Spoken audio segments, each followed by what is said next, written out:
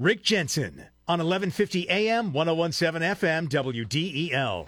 So, over the many last few millennia, Ken Grant, who is older than Methuselah, it has to be because he's been battling the city of Wilmington on parking and towing abuses for many lifetimes here. Okay, at least dog lifetimes. But now it looks like you're getting somewhere, but you're still kind of frustrated. So let's go over this now. And for those of you listening, the whole idea, the whole goal here is to make it less onerous, more convenient, and less confusing to be able to park in Wilmington without getting your car ticketed or towed. Well, and to introduce some consistent rules that make sense. And, with this week's video, what we see is a very dangerous situation that's happening every morning on Maryland Avenue because they're not enforcing. And that's why Ken's on, because every Monday now he posts a new video about parking in Wilmington. And I watched the first two. So, as Meatloaf said. 2 out of 3 ain't bad. Yeah. I didn't watch. You haven't watched the third one. No, I didn't. It's highly visual.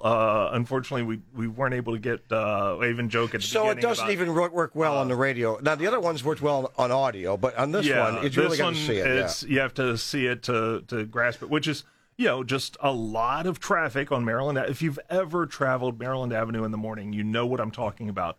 There's about a half-mile stretch there, about a dozen signs saying no parking from 7 to 9 a.m., tow-away zone, which is, and it should be because there's a lot of traffic coming through there, especially school buses and DART buses.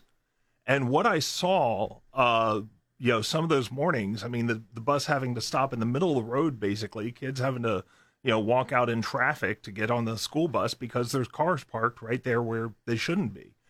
Including cars parked right in front of the fire hydrant, which... I know, right? Yeah. So, now, historically in that neighborhood, it's been a pretty good neighborhood. But Browntown area, it's great, yeah. It's a very nice neighborhood. However, you get a little further down there, and there have been many knifings, and then recently, even a couple of shootings here and there. And one very, very tragic, the grocery store. Right. That was actually quite horrible. So, not to say it's more horrible than the others, but...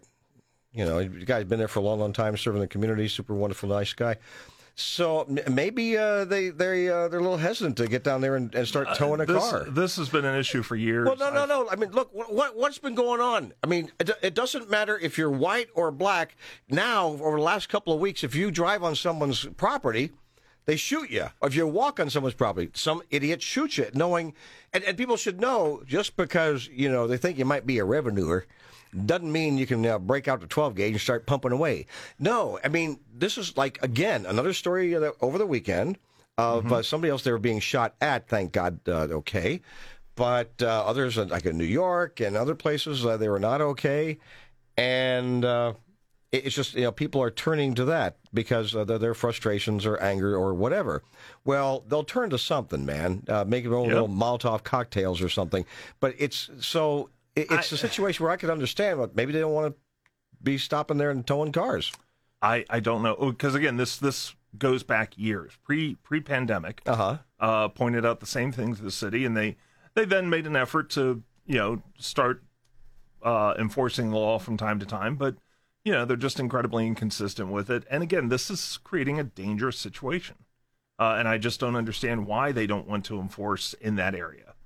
Have you talked to anybody? Have you asked anybody? I have been asking who for do you weeks ask? now. Who do you ask? So each Monday morning when these things go out, there's an email that goes out to the mayor, to senior staff, to the legal department, to the Department of Finance, to every city council person, and now I'm including General Assembly legislators who cover the city of Wilmington. Crickets. Who is ultimately in charge of, let's say, towing policy? I would say Department of Finance, followed by mayor's office, maybe police. Parking, in some areas, parking and parking tickets. That's Department of Finance. That would be Department of Finance. Yes. And so you reach out to these folks. Well, who's the individual? What's the name of the person who would be in charge? Well, Brett Taylor is the director. Right. And you emailed Brett Taylor. Yes, he's on the list. Now, the last time that met with Brett Taylor was... so he's met with you a couple times? A few times? Back in 2018, we had a whole series of great meetings. Okay. And what changed after those meetings? I think it was because, I was bringing different scenarios to him, saying, hey, this needs to change, that needs to change, and he changed them. Mm-hmm. I mean, we were making some great progress until we got into the towing thing. And then Mike Brzezicki was the mayor at the time. Correct. And I think Mike has brought a lot of changes. I mean, you had previous mayors who were a little bit hesitant, like Dennis Williams, for example.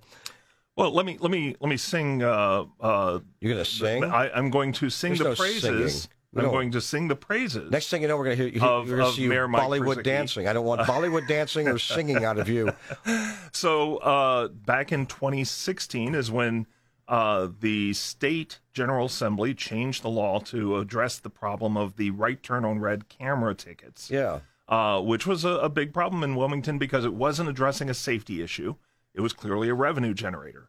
So as of July 1st, 2016, those tickets were no longer valid or legal. I never got my check. The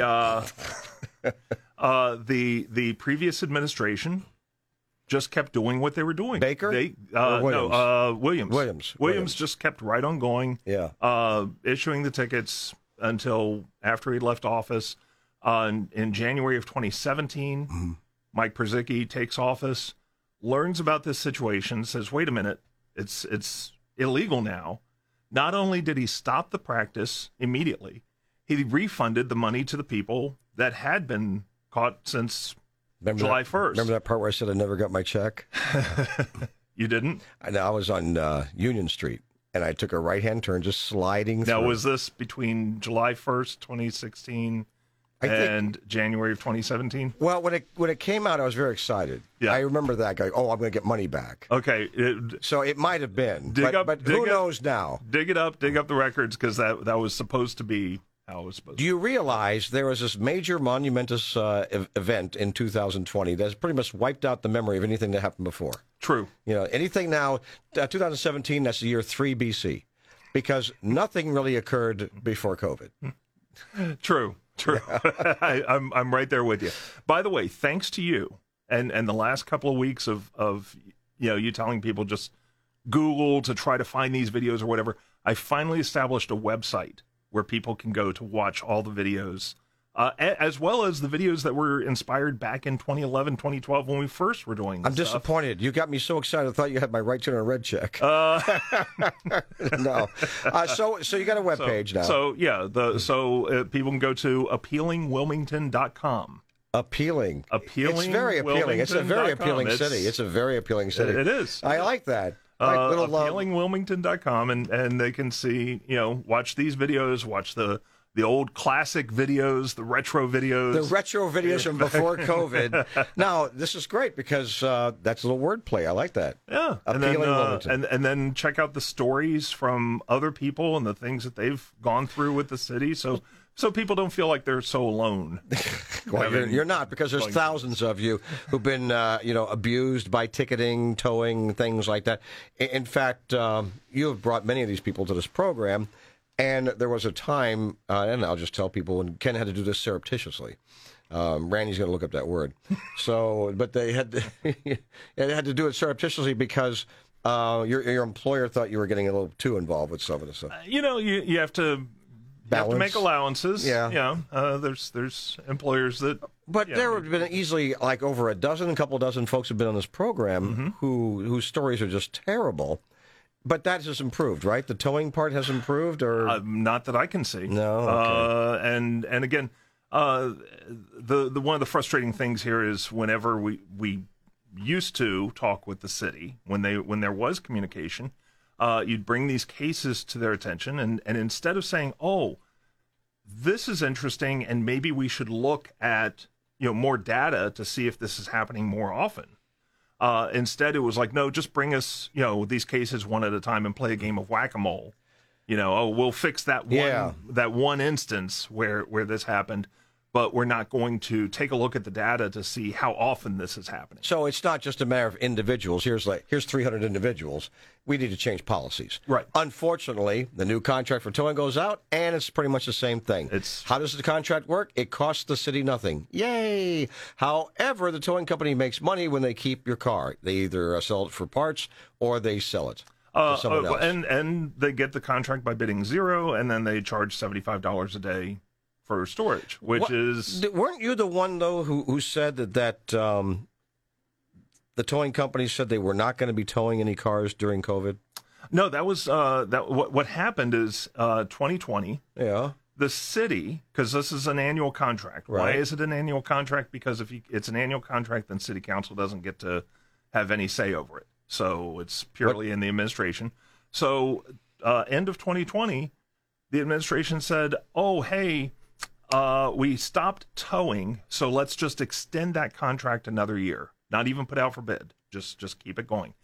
Now, the problem is that the FOIAs showed and the city confirmed there were 2,551 vehicles towed in 2020. Even though the city said no towing. So what they did was they stopped towing as parking ticket enforcement. Okay. But they continued towing for... everything else. Now, now aside from parking ticket enforcement, what other reason is there? So this brings us into an interesting thing. We're talking with some people right now to find out what's going on. It looks like a car could be declared abandoned pretty much at will, and even though it was only parked overnight. Yeah, if that, and yeah. And then there's also the woman who apparently one of these meter maid dudes was didn't like her, and she was downtown. She could prove it with her parking receipt, and the guy wrote a parking ticket saying that she was parked somewhere else. Whatever happened with that? And she, by the way, absolutely not. I mean, it would be nice if the city would actually look into that case, but they don't. You mean that's still hanging over her head? Well, I mean, her car was taken. Well, she's part of the federal lawsuit now. Institute for Justice. With the Institute for Justice. So yeah. We're waiting there, I believe, in the discovery phase now, and after the city and the tow companies filed their motions to dismiss, and Judge Connolly said, no, we're gonna move forward with this. There's a there there. Yeah, there is. So they're now, kind of bickering over discovery and everything. So those are the large issues here, and the smaller or softer issue is if you can get enough people on these videos to get the attention of the mayor's office, maybe they could fix some of the parking. Here's why.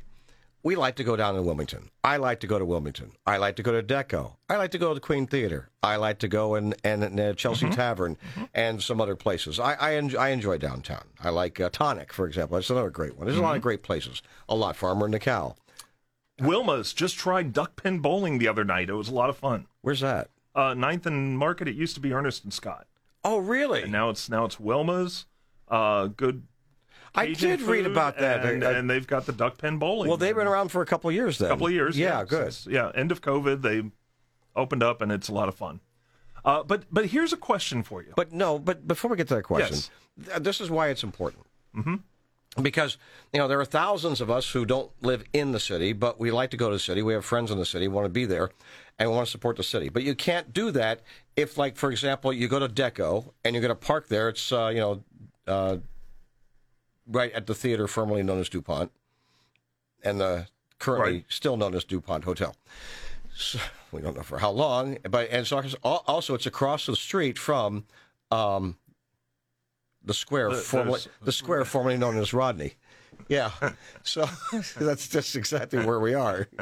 Follow me here, pal. Yeah, I'm there. Yeah, work with me, pal. Work with me. Yep. Okay, so if Mike's listening, he's going, Jensen. Oh, Mike, you're invited to be on the show anytime. So there's yellow all across the curb there. Mm-hmm. But there's a sign that says you can park for 30 minutes? Well, an hour.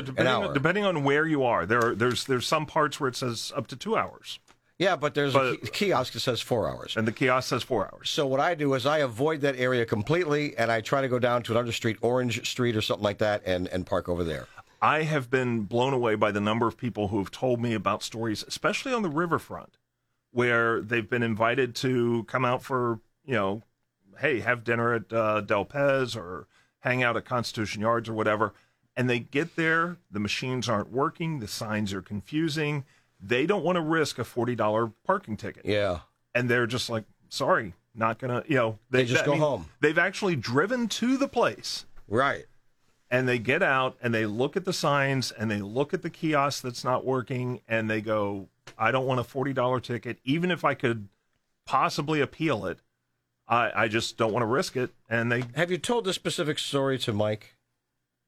Well, we haven't had a chance to talk in a while. I mean, these are things that I'm putting the emails out there and not hearing anything back. So I mean, I would think that Mayor Purzycki would be receptive to this conversation. I would hope so. Again, I was very, very impressed in 2017 when he took that move with the right turn on red camera issue. So you had a question.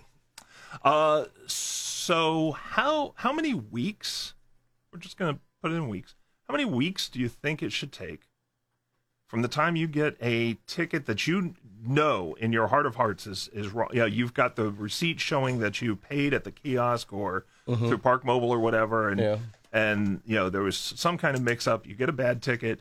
You place your appeal, which the city will most likely deny, just because that's it's like dealing with an insurance company. The first first request deny. So you then say, okay, let's take it to JP Court. So how many weeks from the time you get that ticket to the time you get it resolved at JP Court do you think it should take?